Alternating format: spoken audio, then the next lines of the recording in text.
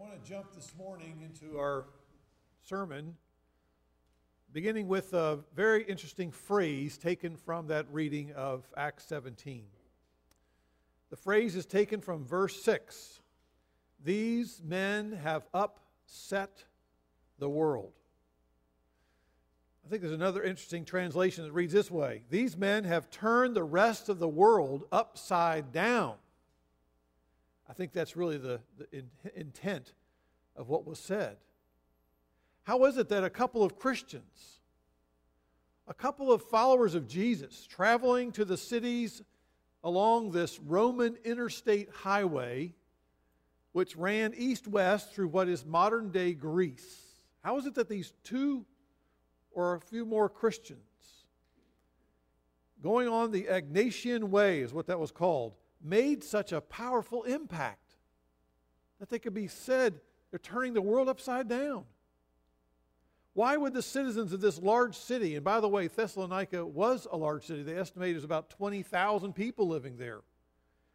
How could they make such an allegation? I mean, this is thousands and hundreds of years before all the innovations that now have taken place regarding all the mass communication means, like the printing press, for example, the telegraph, the telephone, radio, television, internet, social media. All those things have never even been thought of.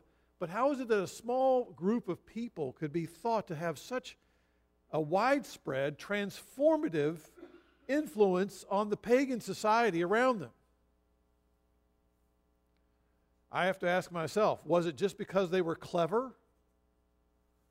That they had a message that was all about self-help and improving, making your life better now? Was it because they were a widespread community organizing, and that's what they really invested heavily in? Or was it grassroots political mobilization that they would turn the world upside down? Well, I think the answer is found very clearly in the text here before us in verse 2 and verse 11. And you'll notice they indicate here in those verses that there's one factor that was transforming the lives and that stirred up intense protests in that time. It was the teaching, the proclaiming, and the explanation of the Scriptures. And this is my second quote. First quote, these men have turned the world upside down. The second quote I'd like to begin with this morning is from the pastor of the 1850s, Charles Spurgeon. And he explains why these early believers were so impactful. He said this: the Word of God is like a lion. You don't have to defend a lion. All you have to do is let the lion loose, and the lion will defend itself. In this passage, I believe we find two ways in which the Scriptures are let loose. First is we find several insights into sharing the Word of God with unbelievers. I would describe it and qualify that a little bit, with unbelievers who tend to be religious or who tend to share a worldview similar to what Paul had as his frame of reference in growing up. And so that's verses 1 to 9. And then secondly, even though he is speaking to unbelievers in Berea, I think the principle there is also true. How do we receive the Word of God as a follower of Jesus Christ in discipleship? So follow along with me now as we look at this text of Scripture. We look at, first of all, how do we share the Scriptures with religious unbelievers? Because, by the way, if you keep reading through the chapter 17 of Acts, it's very clear that the approach that Paul takes when he gets to Mars Hill, when he's there in Athens, is entirely different. It's not the same at all. But it is an approach based on the audience to whom he was speaking. But let's look here now, first of all. Notice, according to verse 2, that the Apostle Paul did not wait for unbelievers to come to him.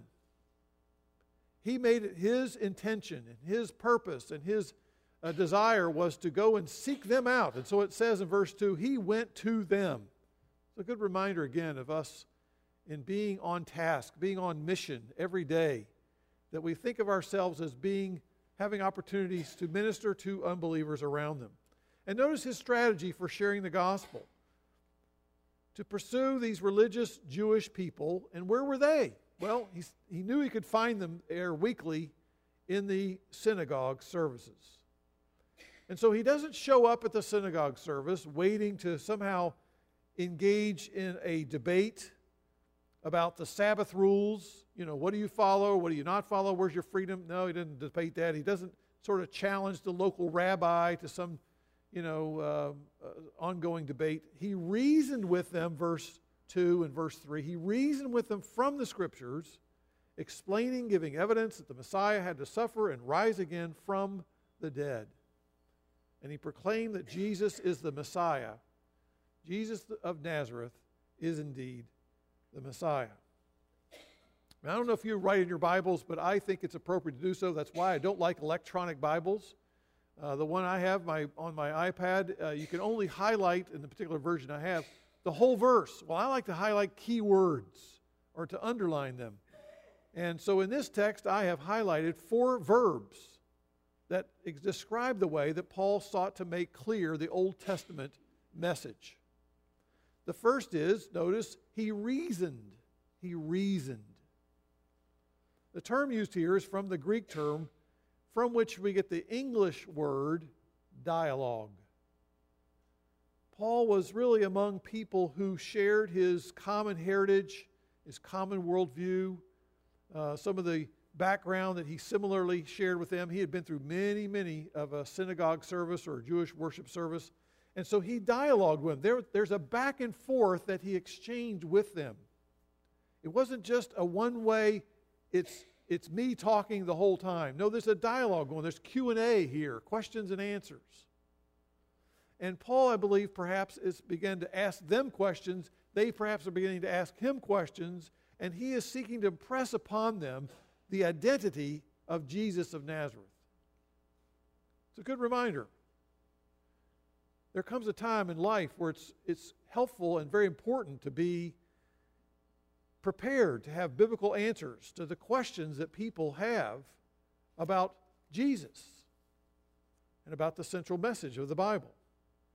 And so Paul is prepared to be able to have this kind of exchange and dialogue back and forth with people who are answering and raising questions. But secondly, notice he didn't just dialogue, he explained the Bible. He explained it.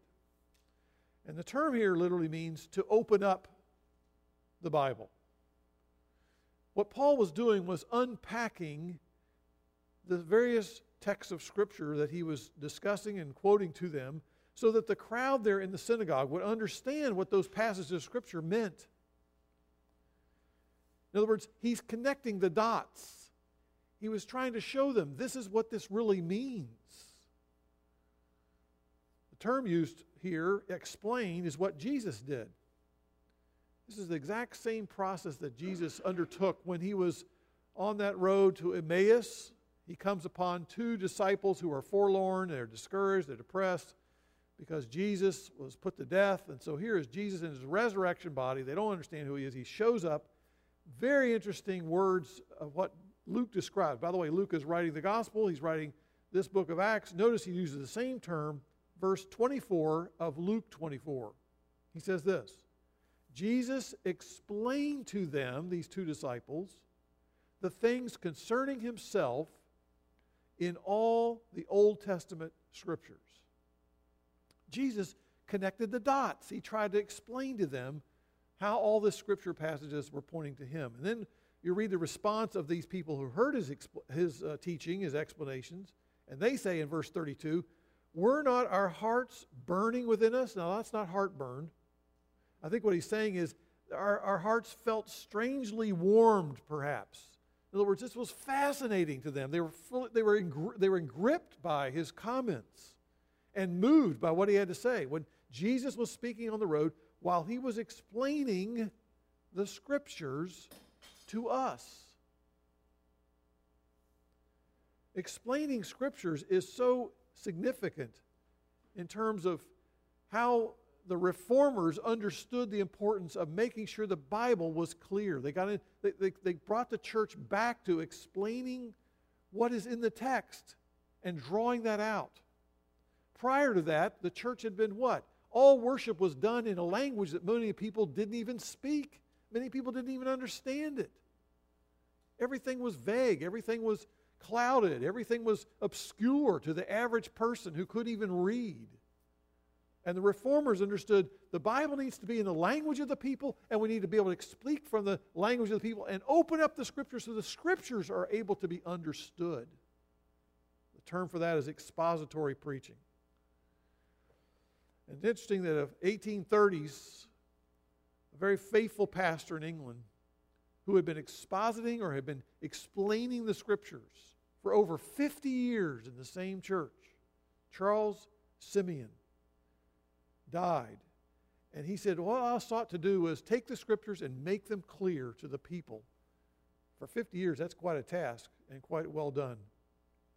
I wonder, have you learned to explain the Bible to other people in your own words, being able to say, well, let's look at this text of Scripture. How about this one verse, John 3:16? Can you explain that to somebody?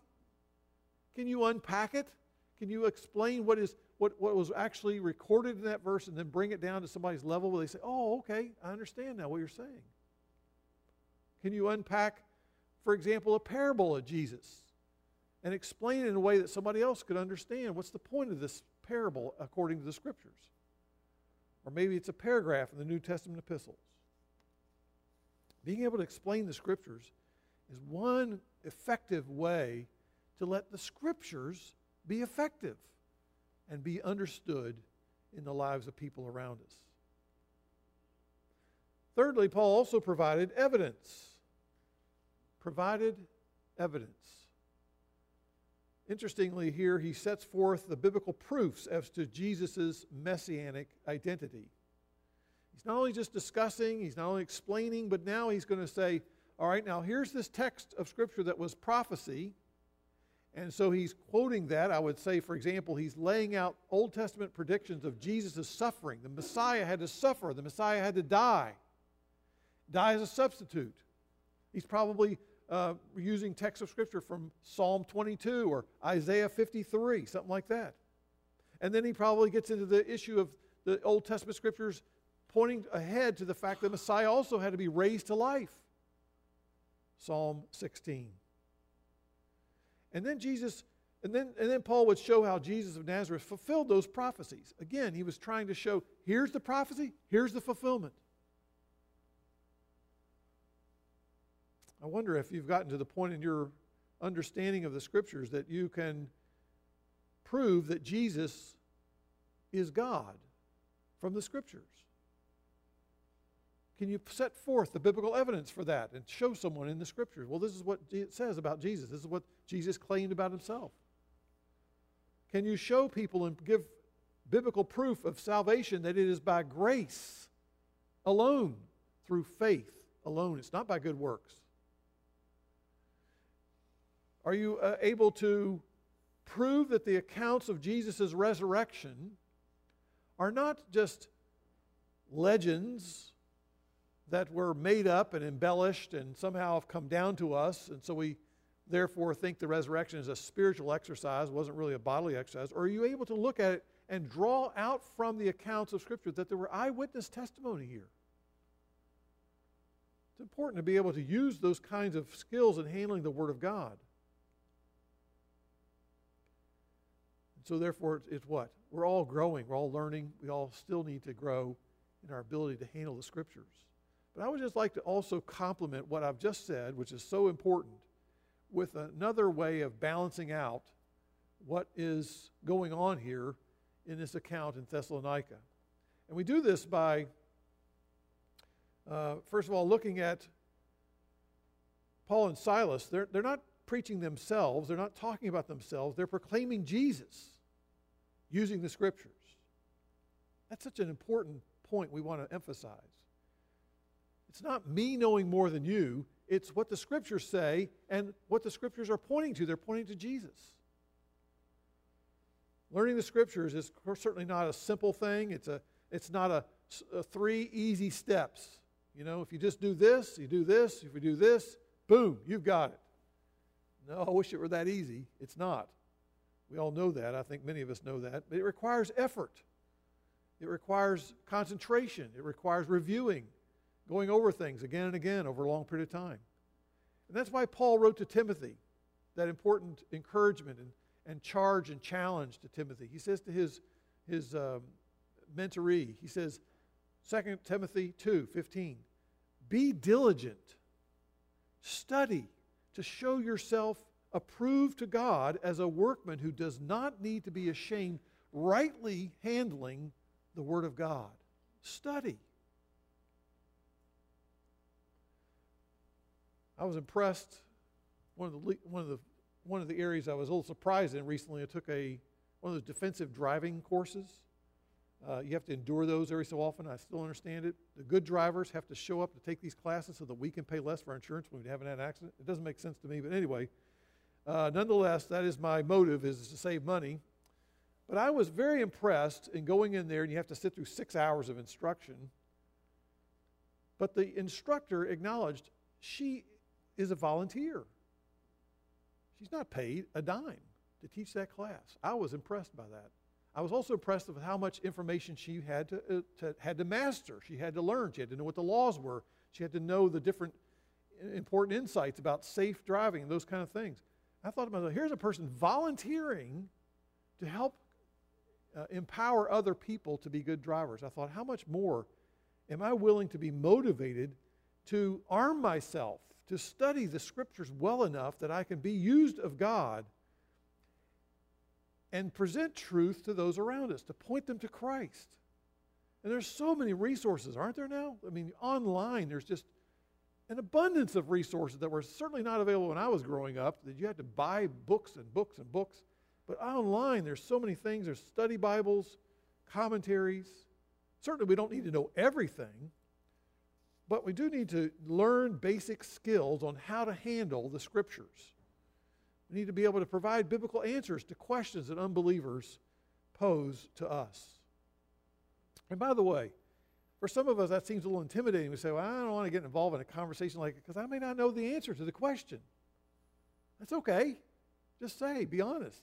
I don't know that, but I'm going to find out and I'll get back to you. And that's a very helpful and appropriate way to handle those kinds of situations. And now I want to finish my thought about being balanced. I got ahead of myself. In light of what we've affirmed about the importance of being prepared and being armed and ready and having answers for pointing others to the Scriptures, notice in 1 Thessalonians chapter 2, take it just a second, hold your finger there, and go to 1 Thessalonians chapter 2, page 1404. You see, Paul is writing about some details about his interaction with these folks from this very large city of Thessalonica. And he reminds them of a balanced approach he has in how he taught them and how he interacted with them about the Word of God. Listen to this evangelistic strategy he records in verses 8 through 11 of 1 Thessalonians chapter 2. Having a fond affection for you, we were well pleased to impart to you not only the gospel of God, but also our own lives, because you had become very dear to us. And you know how we were exhorting and encouraging and imploring each one of you as a father would his own children. Like a pair of shoes, the idea of love and truth always go together. You can't separate one from the other. It's not just an intellectual discussion we're having. It's not just winning an argument. What we're doing in evangelism is it's driven with a sense of patient concern, of a love for those that we're seeking to help explain time and time again different passages of Scripture. And so Paul wrote to Timothy this same kind of outlook that he should have. He says, listen, Timothy, 2 Timothy chapter 2, he says, the Lord's bondservant, or people who are the servants of God, servants of Christ, must not be quarrelsome. We're not to just argue with people and become intensely annoyed with them and become very caught up in this, I'm going to win this argument, and I'm going to show you a thing or two, and I'm going to use the Scripture almost like a hammer to hit them over the head. No, that's not the idea at all. Be kind to all, Paul said, able to teach. Be patient when you're wrong, when people don't give you respect. And with gentleness, correct those who are in opposition, if perhaps God may grant them repentance leading to the knowledge of the truth, that they may come to their senses and escape from the snare of the devil, having been held captive by him to do his will. I think of another example, again, of Jesus and how he did this in his own ministry. Jesus, in the middle of the day, super hot. It's intensely uncomfortable, and he is so parched and ready for some cool, refreshing water, sits down at a well, and here comes a woman in the middle of the day, clearly a woman who had a terrible reputation in the community as being rather loose in a sexual way. There's a lot of shame this woman deals with. Nonetheless, she sits down and engages in conversation with Jesus. And what does Jesus do? He brings the topic towards spiritual matters, jumping from the water to talk about living water. And then what does he do? He keeps pressing that a little further, and immediately she does what? She changes the subject and says, let's talk about religious matters that people disagree with, the debate that's going on. I'm a Samaritan, and up here in this area, we worship in this particular place, Mount Gerizim. And you folks are Jews, and you worship down in Jerusalem. Well, which way do you think it ought to be? I don't think I agree with that. She wants to debate and discuss and argue about things. And what does Jesus do?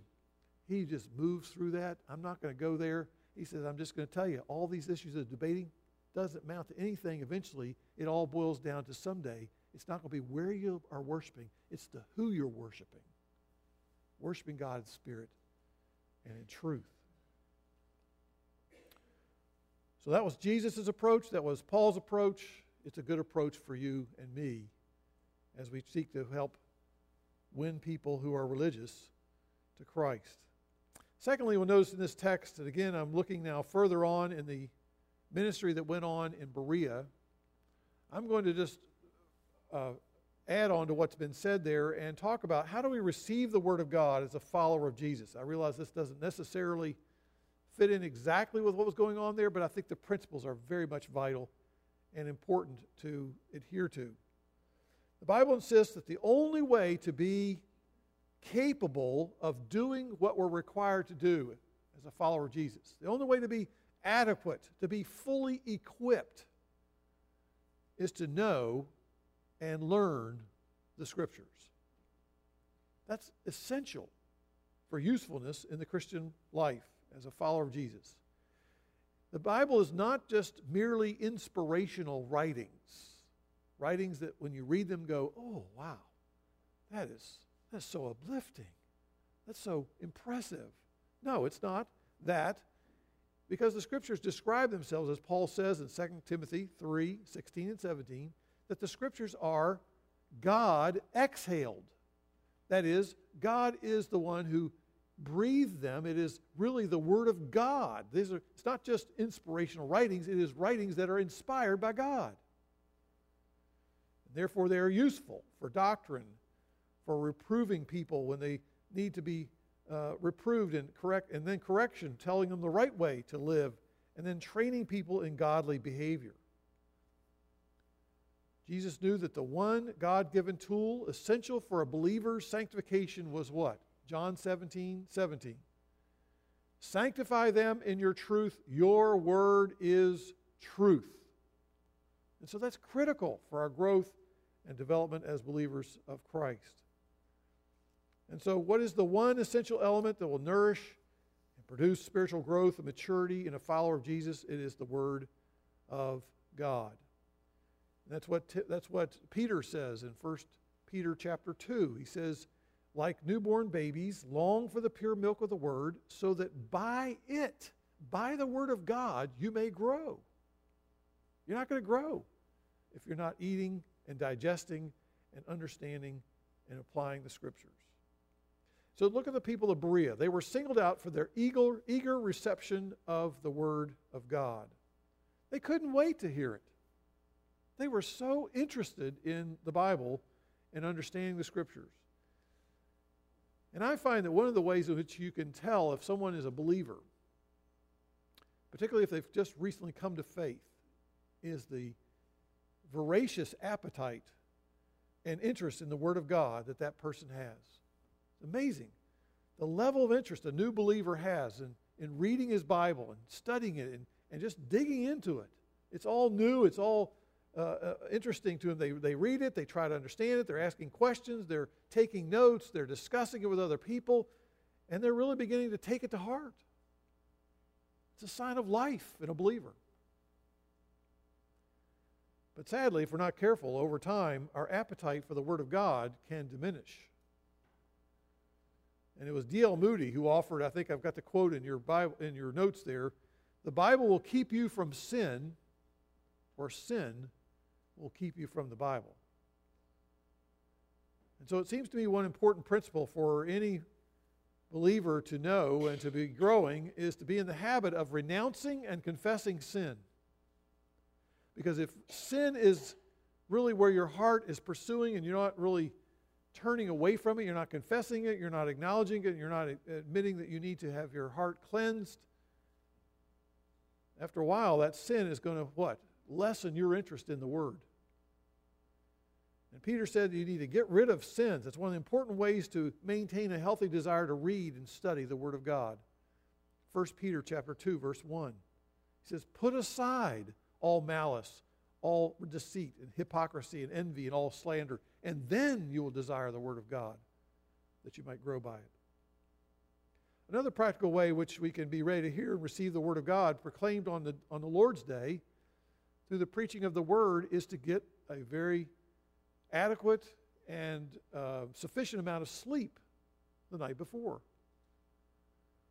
It's a real problem for some of the folks in the younger generation. They're sitting there playing with their electronics in the wee hours of the night. They don't sleep much.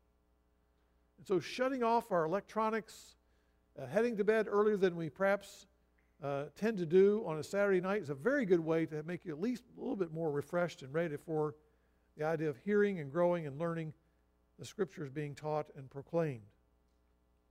Sleep-deprived worshipers tend to short-circuit and do not fully benefit from the preaching of the Word of God. I've been there. I can remember what it's like to be sleepy during a sermon. I know what that's like, and I know it's a problem. Some of us don't want to sleep because we've tried to get a good night's sleep and haven't been able to do so, even though that was our intent. Some of us have medical things and medicines that we take. I realize that. But it's something worth taking to heart. Another practical idea, help you remember what you're reading, what you're hearing from the Word of God, to retain it, is to take notes. I don't leave notes in the bulletin and suggest people take notes because I'm such a great preacher. That's not it at all. I do it because it helps me as a listener to retain what I've heard. I'm hearing it and I'm seeing it. And so when that happens, it tends to be something that I feel like has helped me in that process. I hope it helps you. Charles Spurgeon, that great pastor, said, a well-marked Bible is a sign of a well-fed soul. So marking up your Bible is not a bad thing when you're listening to it, when it's being taught, when you're reading it. And let's remember, reading your Bible is just not an end in itself. It's not just merely gaining facts that we tuck away in our minds, but the Scriptures are intended to introduce us to Jesus Christ. It is to point us to the God who is revealing Himself in this Word here. And that's what John chapter 5, Jesus' comment was, the Scriptures testify of me. Don't miss that when you're reading the Word. Look for Christ on every page. Well, not only did they receive the word eagerly, notice they examined the Scriptures to confirm that what they were being taught, what they were hearing perhaps online or reading online, or what they're perhaps reading somewhere else, make sure it's true. Make sure it's biblical. Every follower of Jesus needs to be aware of deception. Many people claim to speak on behalf of God. Oh, there's so many people out there who are trying to say, well, this is what God is saying to us. Only way to determine if what someone says about God or what God says is true is to verify that it is found in the Word of God. Recently came across an article describing a phenomenon I hadn't really thought much about, but I became much more concerned about it having read the article, was that there are these counterfeit parts circulating around in aviation. Now follow me here. According to certain guidelines with the FAA, there are parts of a plane that have to go through a lot of certification and verification that these parts are properly made using the proper materials and that they are approved to be used in aircraft. Did you know that from a period of time back through the 70s through the 90s that the FAA has identified 174 aircraft crashes and various accidents due to unauthorized aircraft parts made by counterfeiters? And these could be everything from electronics, various integrated circuits. It could be bolts and nuts and rivets. It could be things like titanium and composite metals that they're using. These are the kinds of problems that are out there, and it's affecting even our defense industry, and knowing that they really have legitimate, appropriate, approved, authorized parts. Now, how are you going to know if you have something that's fake and phony versus something that's real? Well, there's all these regulations they have in the FAA that they follow the identifying the parts by tracing it back to who made it and where it was originally produced. But in the Scriptures, the same thing is true of us. John Stott, in his commentary on this passage about Paul and his ministry among the Bereans, talked about he's not only emphasizing the importance of correct doctrine, but notice that Paul is also, he does not believe in indoctrination. In other words, Paul's saying, I'm glad that you're checking out what I'm saying is true. These Bereans are exemplifying a healthy habit of verifying that Paul's teaching actually conform to biblical revelation. It's not just a passing guy coming through talking about things that seem impressive, but they're really not biblically authorized and sanctioned. And Paul never demanded that his listeners accept his instructions uncritically or in the blindly. So I wonder if is it your habit that you always check out and look up scriptures when they're being cited? When a speaker or a preacher or an author that you're reading makes claims and insists that God wants you to be happy and healthy, do you check that out in the scriptures and verify, is that really what God is saying?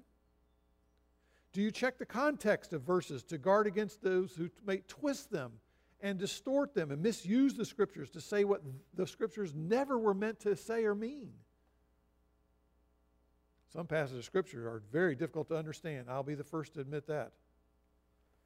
But some portions of God's Word will take careful study along with consulting commentaries, and others who are very gifted and have demonstrated a very good skills in Bible study. And the more you carefully examine the Scriptures, the greater your level of discernment will be.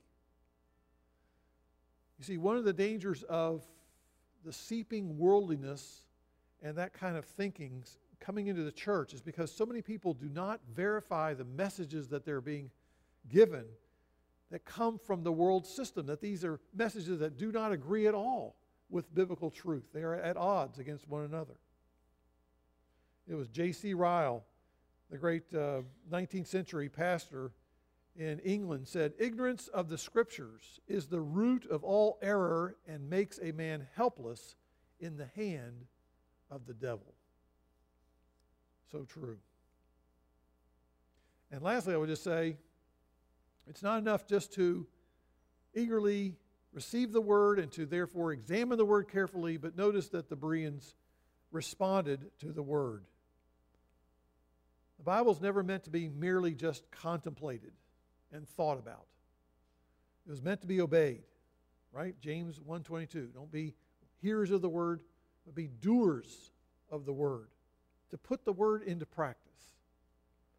When we read the Bible, we're to remember the authority and to remember the supremacy of the author of Scripture. It is God who is speaking to us through the Word. And therefore, we're called to bend to the authority of what God has said in His Word. We're to yield to it, to submit ourselves to the teachings of Scriptures, even if it's inconvenient, even if it's unpopular, difficult, or even complicated. And life can get complicated when we're seeking to follow Scriptures and do what it says. But we are to believe what it teaches regarding the nature of God, the character of God, the promises of God. To what end? To the end that we become more like God. And the Word of God is changing us, causing us to think a certain way, more of a transformed way of thinking, and therefore that's being translated into transformed living and becoming more like Jesus. I wonder if that's happening in your heart and life. Are you a person that just likes to discuss ideas, religious ideas? You like to discuss your opinion with other people? Or are you really a person that's gone beyond that, into the Scriptures, and you begin to read it carefully yourself, to think about it, to begin to see, that's a part of my life that needs to change.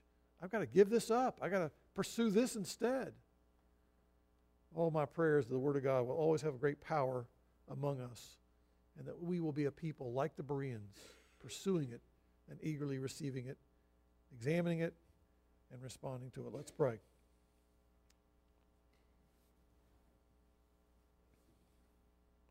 Lord, as we look into this passage of your word, we realize that Paul labored in these ways at great cost to himself. It was certainly not an easy time of ministry. He went from one situation of people getting uptight and rioting and almost dying, and as a result of the rejection of what he had to say, to another city where he did it again. And people stirred things up. Lord, help us, we pray, not to be holding back and hesitant to be available to interact with people about what the Scriptures say. Help us, Lord, to keep the Scriptures focused on what our minds are filled with, what we're learning about, what we discuss with other people, what we can explain to other people, Lord. Deliver us from being people who give our opinions far too often and who insist on things that make sense to us. But Lord, help us to be a people of the Word who explain the Word, point people to Jesus Christ from the Word, and are available to be used by you, to be people whose lives are being conformed to the Word. Help us not just to be people who are carrying a Bible around one day a week, but not able to use it in an effective way. Help us, Lord, to take the sword of the Spirit of truth out of the scabbard and to use it in a way that would bring forth people who will be reached for Christ and to have lives transformed and useful to you, equipped for every good work. We pray in Christ's name. Amen. We're going to conclude our service today by singing a hymn that makes no sense unless you know the Bible. That we can say in the midst of chaos or disaster or difficulty, it is well with my soul. How do people respond to trials and difficulties and not just throw their hands up and say, how can anybody believe or love a God like this? Well, the way you get there is when the Scriptures are becoming more clearly understood and applied to our hearts, and therefore we respond in faith. And so we're going to sing, It Is Well With My Soul.